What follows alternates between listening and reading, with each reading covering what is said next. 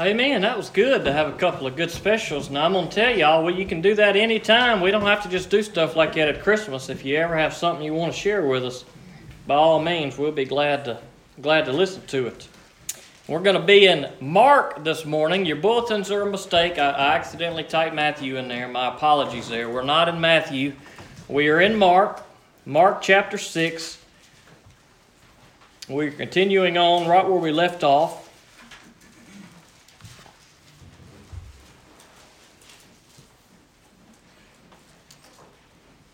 This is kind of where we came to at our normal time, and I was kind of flip-flopping as to whether to preach this passage or not.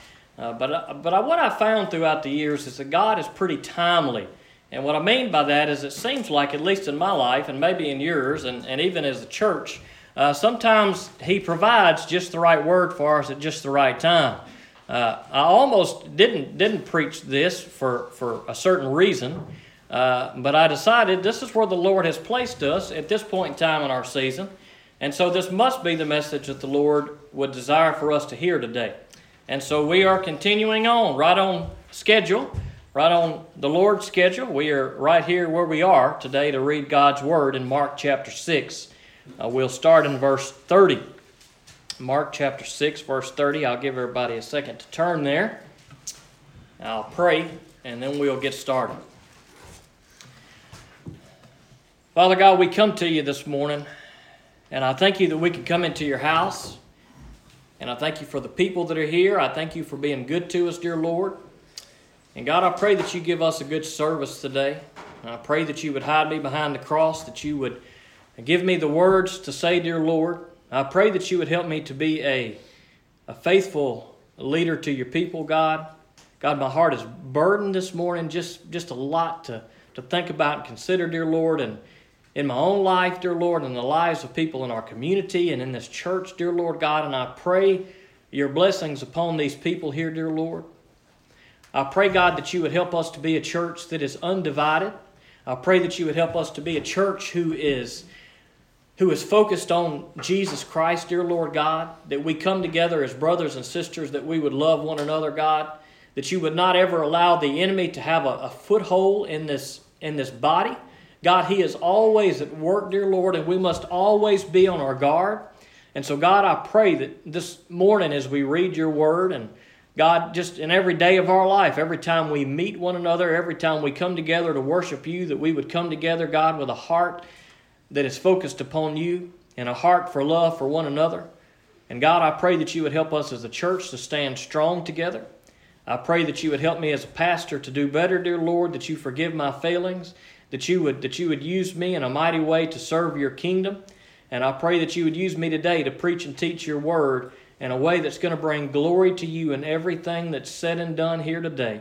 And I pray, God, that we leave this place feeling your joy, feeling your peace, dear Lord, that any burdens or worries or fears or failures or sins that we have brought in, dear Lord, that we give them to you, that our heart is upon you today and that your spirit is upon us. And I pray, God, that you bless our time together today. In Jesus' name I ask it. Amen. Mark chapter 6 may be a familiar story to some of you.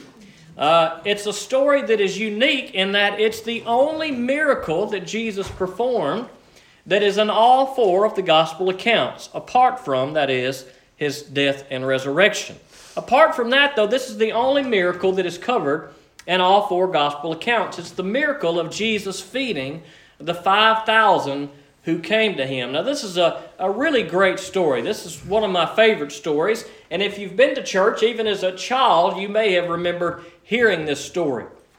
Now, in Matthew, Mark, and Luke's account of the story, it's very similar. There's not a whole lot of difference there. There's a little bit of different detail, but for the most part, those are the same. Now, when we speak of Matthew, Mark, and Luke, those are referred to as the synoptic gospels. Now, that's a big fancy word that's not going to be on the test, so you don't need to remember that. But you may hear sometimes people say the synoptic, and I may say it today. I'll try not to, but you may hear me say that. If you hear me say John's story, for instance, is different from the synoptics, I'm referring to Matthew, Mark, Luke. They are referred to as the synoptics because that means that they have things that are kind of similar. They are very much in common. There are some differences, but for the most part, the things we read in Matthew, Mark, and Luke are the same things. Maybe in a slightly different order, slightly different detail, but they're very similar in what they say. John's gospel, however, is different. And so usually the things that John covers may have different details or more details or different things altogether. John's writing kind of comes from a different angle as to what Matthew, Mark, and Luke are writing in the synoptics. And so here today in this story we're looking at, we won't read all the accounts for time's sake, but I would encourage you to read them if you get the opportunity. You can find all of these stories in Matthew chapter 14, Luke chapter 9, Mark chapter 6, and John chapter 6 is where you will find Jesus feeding the 5,000. Now there's another occurrence where Jesus feeds 4,000. That's a different occurrence altogether. But this occurrence of Jesus feeding the 5,000 is covered in all four of these gospel accounts. And John's differs more than the other three do. John gives us some different detail. And when you put all four of the accounts together, you get a great detail of this story that you can kind of see how everything may have played out and see all of the pieces and parts come together. And so we will really kind of focus this morning mainly on Mark and on John. I'll try not to flip back and forth too much. I'll let you guys do some studying on that yourself this week. But we'll just kind of talk about the details of this particular story from all four of the gospel accounts. Mark chapter 6, we'll start in verse 30. We read this last week. I didn't expound upon it too much, or week before last, I should say. We'll kind of pick up covering what we read last time to kind of give us an idea and understanding of where we are this morning. In Mark chapter 6, verse 30, the apostles gathered around Jesus and reported to him all that they had done and taught. He said to them, "Come away by yourselves to a remote place and rest for a while." For many people were coming and going, and they did not even have time to eat. So they went away in the boat by themselves to a remote place. But many saw them leaving and recognized them. People ran there by land from all the towns and arrived ahead of them. Now the scene had been set for us in that John the Baptist had been beheaded. Now this was a very tough time, I'm sure, for Jesus, for the disciples. John the Baptist was even related to Jesus. They were family. They were friends. They were doing God's work together. They were both ushering in the kingdom of God and trying to bring people into that kingdom, as John was trying to point people to Jesus, and Jesus was preaching that the kingdom had come. They had worked side by side in their ministry for at least a short time here, and John the Baptist had been beheaded, and this was tough news, no doubt, for Jesus and for the apostles, for the 12, and for the rest of the disciples of Jesus and of John, for that matter. And so as this had taken place, they were probably in a time of mourning here, and Jesus tells them, "Come away by yourselves to a remote place and rest for a while."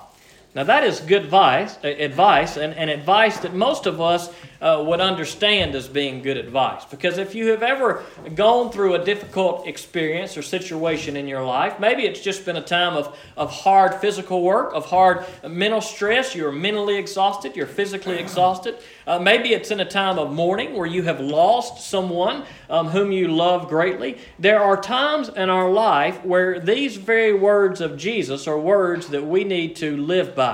There are times that we just need to get away and rest. And that was the instruction to Jesus and to the apostles here. And so they went away by boat. They left the land where the crowds were all gathering around them. It says they went away by boats and they went to a remote place. They were attempting to go and get rest, but the Scripture doesn't really say for sure if they got that rest, because it says that the crowd saw them getting in the boat, heading away. Obviously, they knew where they were going to come out on the other side, and so the crowds began to run to where Jesus and the apostles were going to be. Now, they at least got a little rest on the boat. Now, whether or not they got rest at their location it's hard to say, although it sounds as though they probably didn't get much rest, because upon arrival on the other side of the shore, the people were gathered there, and there were many people who were gathered there. Verse 34. So as he stepped ashore, he saw a huge crowd and had compassion on them, because they were like sheep without a shepherd. Then he began to teach them many things. Now, this is one of my favorite passages in all of Scripture, because here is Jesus. I mean, he was fully human. He had feelings. He was tired too. He got tired as you and I do. He was sad as you and I were. And here in the midst of his sadness, in the midst of him probably being exhausted physically too, because he's been at this work for a long time. He's been serving people for all of the book of Mark that we've read so far.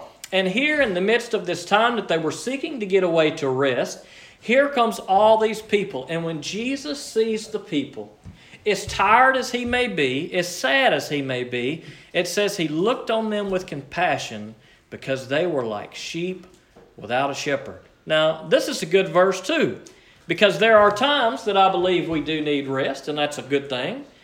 But I believe there are also times when, boy, rest would be good, but we are compelled by God's love and God's mercy and God's grace to give compassion unto others, even when we may not feel like it. Even when it may be tough, even when it may be difficult, there may be times in your life where you just wish for a break, but a break is not yet to come. And here was Jesus showing his love to these people as they would come to him, and as he began to have compassion on them. Let's read a little further. Verse 35.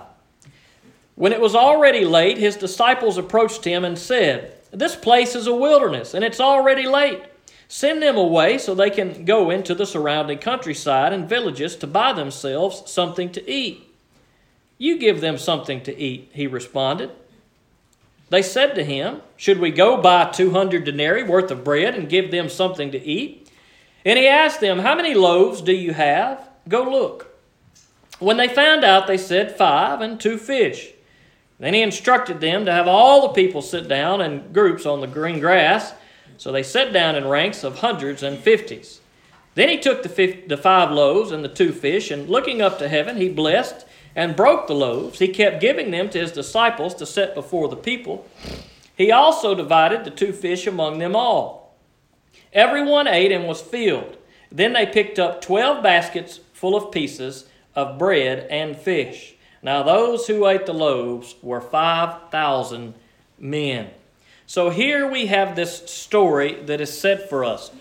All of these people have followed Jesus and the apostles, and here they are gathered around, and Jesus had been teaching them all day. He had been teaching them for a while. No doubt the same type of things that he had been teaching in his ministry up to this point. And the people had flocked in, and the scripture here in Mark tells us there were 5,000, but Matthew gives us another detail that says there were 5,000, not counting women and children. So there were a lot of people here. It could have easily been tens of thousands of people. If there were 5,000 men, and let's say they all had a wife and they all had 1 kid, well, that's 15,000 right there. Or if they had 2 kids, what's that to say for people who may not have been married? Maybe there were other women there who weren't with a man. We don't know how many people who were there, but it's not unreasonable to think there could have been tens of thousands of people there. Even if there were only 5,000 men and just a few women and children, there are a lot of people who are gathered around who are here to hear what Jesus had to say. But there was a problem because they were in a remote place. They were in a wilderness, the text tells us. They were in a place where there was not food readily available and probably not enough for that many people. And so we see this event take place where Jesus and the disciples begin to discuss how they are going to feed these people. Now, in the synoptic accounts, in Matthew, Mark, and Luke, we see that it is the disciples who approach Jesus first with the question, all right, we need to, or the statement or question, we need to send these people away. How are we going to feed them? We got to send them where they can go get something to eat. But in John's account, it's Jesus who begins to bring forth this situation that is going on. Now, some would say that is a contradictory problem. I don't believe that to be the case at all. I believe that probably the different authors just covered different aspects of what was going on. What is said in Matthew, Mark, Luke, and John may have been what was taking place. The disciples were discussing it among themselves, and while John doesn't record their asking, he may simply pick up with Jesus in the conversation here. And so there's this conversation that is taking place between what the disciples are acknowledging, that there is a need for food, and Jesus telling them, all right, well, what are we going to do about it? How are you going to handle the situation? What are you going to do? And so it says in John chapter 6, verse 5, therefore, when Jesus looked up and noticed a huge crowd coming toward him, he asked Philip, where will we buy bread so these people can eat? So in John's account, it's Jesus posing the question here. And we see the reason why this is a question by Jesus. We see what's one of the things that's taking place in this story. It says in verse 6, he asked this to test him, for he himself knew what he was going to do. So he was seeing what the response of the apostles was going to be here. Maybe seeing if they were going to have faith, if they were going to wig out, if they were going to think, we got to do something or nothing can be done. What's going to be the response of Jesus' disciples here when it comes to feeding these crowds? Now in Mark's account, we have another good response of Jesus here. Jesus tells the apostles, he says, you give them something to eat. Now, how in the world is it going to be that the apostles would be able to provide for all of these thousands of people? Well, it tells us in John that Jesus already knew the answer to the question. He already knew the solution to the problem. John says he knows what he is going to do. So the scene is set. The people are hungry. The apostles themselves are probably hungry. They probably had some food of their own, maybe a little bit of money on their own to buy something for themselves, but no doubt they didn't have enough money to provide for or food to provide for all of the crowds that had gathered around them. Even if they had gone into town, we don't know this, the text doesn't tell, but it may have been likely that there wouldn't even have been enough food in the surrounding towns for the people to be fed. So there was a need that was there. The people had gathered around. Jesus tells his apostles, his disciples, I want you to meet this need. They have no way to meet this need because what they have is very little, if anything, although the text doesn't tell us. We can assume that they may have had a little bit on their own. And here we have this situation that is shaping out. Another detail that we see throughout these accounts is the question of, well, should we go out and buy all this food? Even if we had 200 denarii worth, we wouldn't have enough to buy food for these people. It says in Mark chapter 6, it says at the end of verse 37, they said to him, should we go buy 200 denarii worth of bread and give them something to eat? Now, in the other gospel accounts, it says not even 200 denarii worth would be enough to feed all of these people. Now, this really doesn't make a lot of sense to us when we start talking about denarii. We don't have any real point of comparison there unless we've done a little study to understand how much money we're talking about. Now, in Matthew chapter 20, verse 2, we are told that a denarii was a day's wages, at least in that story.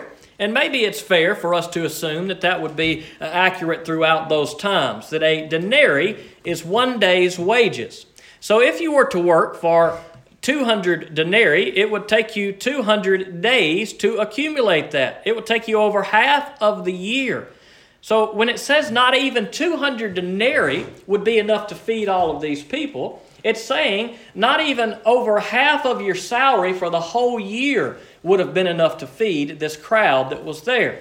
Now, if we want to calculate that into modern times, if you say today, well, what's a current man's salary today? Well, let's say about $70 a day on average is what people make per day. Well, if you figure that up over 200 days, you come up with $12,800. So if we're looking at 200 days worth of salary in modern days, now I understand these calculations may not be exact, but that gives us an idea. It was a lot of money, and even still the apostles said, this won't be enough. Even what little we may have, even if we had this much, we could not feed all of these people who were there.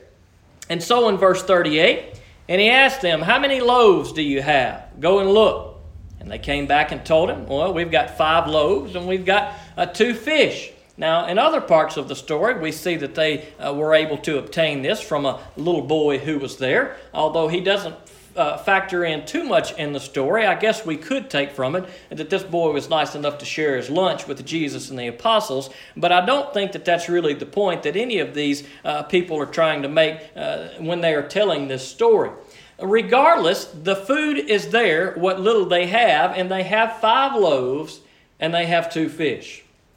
Now, this probably seemed kind of like you just kind of laugh at that. You've got all of these thousands of people that are sitting here that are waiting for a meal, that are hungry. They've been listening all day. Jesus doesn't want to send them away. And all that they've been able to come up with, the text says, is 5 loaves and 2 fish. So what in the world are they going to do with so little? Well, let's continue to read on. Verse 39, then he instructed them to have all the people sit down in groups on the green grass. Now, this is an interesting verse, not so much that it really provides anything of super importance, I don't suppose, on this story, but it is an interesting detail that Mark points out, that they were sitting on green grass. This is not the type of detail that if you were making up a story that you would probably insert into it. This is the type of detail that would probably only come to your mind if you were there. If you were there during this event and you just happened to notice that there was green grass. Now, there may be some other importance to the fact that Mark mentions there was green grass. It also mentions in John chapter 6 that this was taking place during the time of the festival that was going on. It says in verse 4, the Passover, a Jewish festival, was near. That's in John chapter 6, verse 4. Now those 2 things, the fact that the Passover was near and that there was green grass in this location, probably tells us what time of year this took place. It was probably during the spring. That's when the Passover was. It would make sense that even in this remote wilderness that grass would be growing here. It wasn't late enough into the year that the summer would have withered it away and dried it up. It wasn't earlier in the year where it may have been cold and not survived. And so this scene is probably taking place in the spring.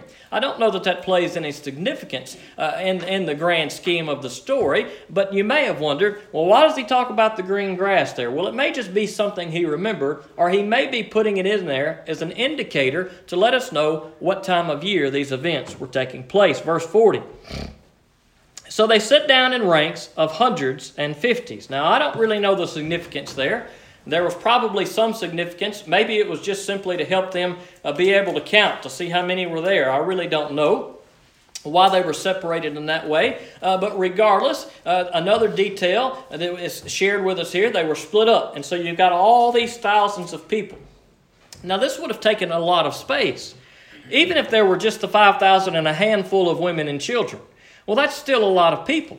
If there were tens of thousands, which there could have been, these people would have been spread out everywhere. This is a large group of people who have gathered to see Jesus.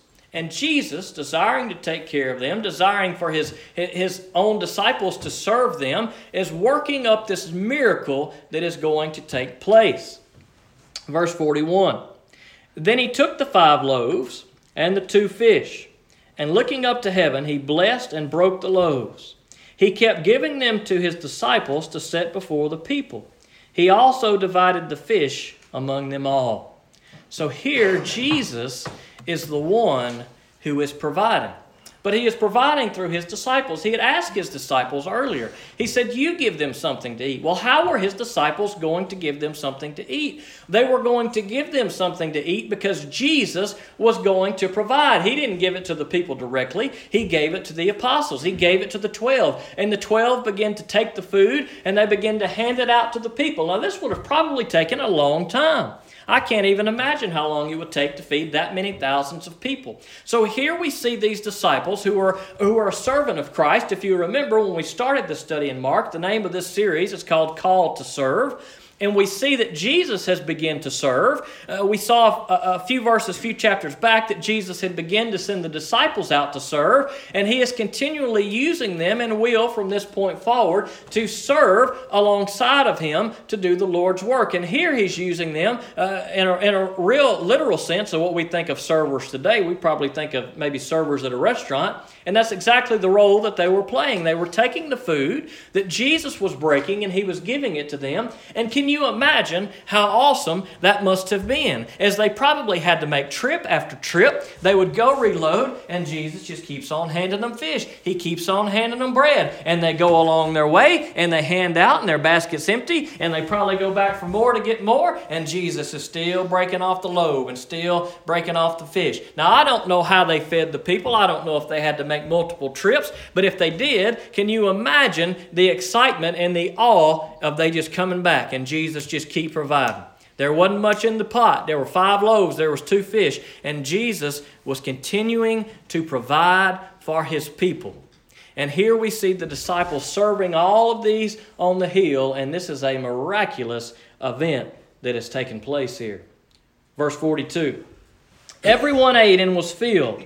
And then they picked up 12 baskets full of pieces of bread and fish.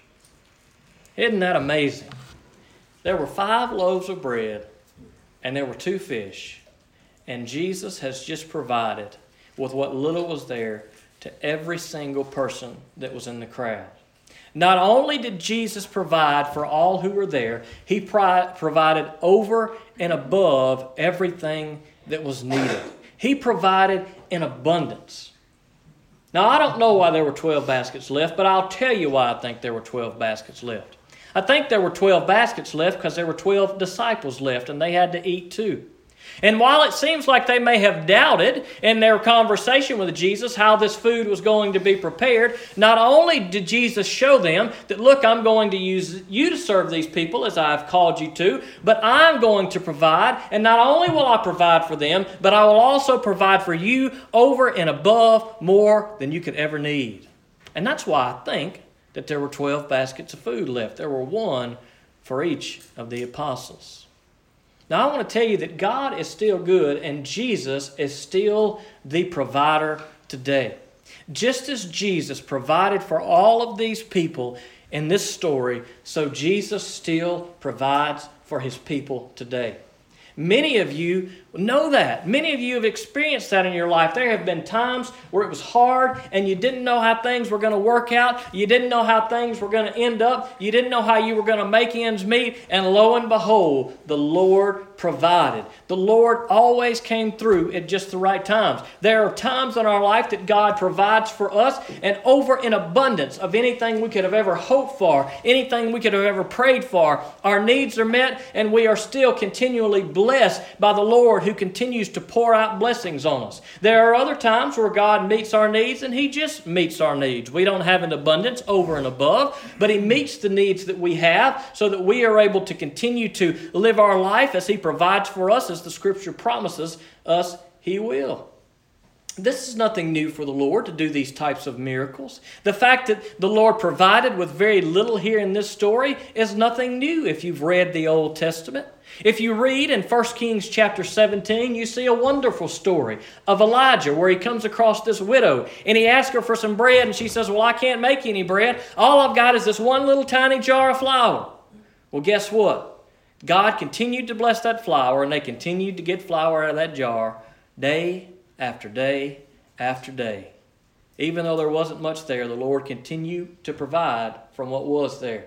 Later on in 2 Kings chapter 4, we see Elisha, a similar story where he comes across this widow and all she has is one jar of oil. And he says, I want you to go and I want you to gather up all the jars around and I want you to take your one jar and I want you to keep filling up these other jars. And you keep filling them up. And this widow kept filling up these jars with this one little bit she had. She kept filling it up. She kept filling it up. Her sons were bringing her these jars and finally she said, bring me another jar. And they said, there are no more jars left. There's nowhere else to contain all that the Lord has blessed us with.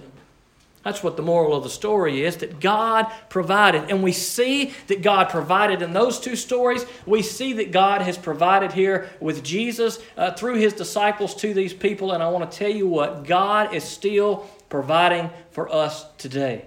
God is still providing for us. There are things that we may see in our life, and we may feel like that the Lord's calling us to, somebody that we encounter, and we may feel like, boy, God, I want to help those people, but how can I help them? I don't have enough to give. Sometimes I've felt that way. You may see somebody on the street, and you may say, boy, I want to help them, but this bill's due, or that bill's due, or I don't have the money. Well, should it be the Lord's will for us to help them, then let us do what God's will is. Let us be obedient to Him, and let's let the Lord provide. Because the Psalm says that God owns the cattle of 1,000 hills. That is, everything is the Lord's. Everything that we have is the Lord's. Everything that there is in this world is the Lord. And everything that God has blessed us with is God's provision for us. And what a beautiful story and a beautiful reminder of what God can do in this story of Jesus and what He did for His people. Let us be faithful to hear what God's Word says in our lives. That when we are going out into the world, the people that we encounter, that if we have opportunities that we don't trust in our own abilities and our own things that we have, but we trust in the Lord to provide, to meet the needs, and to accomplish His will. Let's pray. Father God, we come to You this morning, and I thank You for these words, and I pray that we would live these words out, dear Lord, in our lives. I pray that Your Holy Spirit would just help us to know what we should do and what we shouldn't do in those situations where it's tough to know, dear Lord. And God, I pray that You just help us to know that You are our provider. God, that anything we have, it's because You have allowed us to have it. You have blessed us with it, dear Lord. And we thank You for being good to us. And we thank You for blessing us. We thank You for this powerful story about how Jesus provided for His people. We thank You for these disciples who were there to serve these people, dear Lord. And I pray that just as they were probably in awe and amazement of all that You have done, dear Lord, that we would be in awe of amazement too. Dear Lord, You provided some loaves and some fish for some people in this story. But God, more importantly, You provided Jesus Christ to die on a cross for us. And God, we thank You for that. We thank You that our provisions go much further than just eating some bread and some fish, dear Lord, but You provide for our souls. You provide forgiveness of our sins. And God, I pray that if there's one in this room that has never trusted in Jesus, God, I pray that today they see His provision. They see this miracle, God, and they realize that He is real, that He is true, that He is the Savior of the world, dear Lord God. And I pray, God, that we would trust You in our lives. I pray that if there's one that doesn't know You, that they would trust You, dear Lord, and trust Jesus Christ and be provided for by His death on the cross. And I ask these things in Jesus' name. Amen.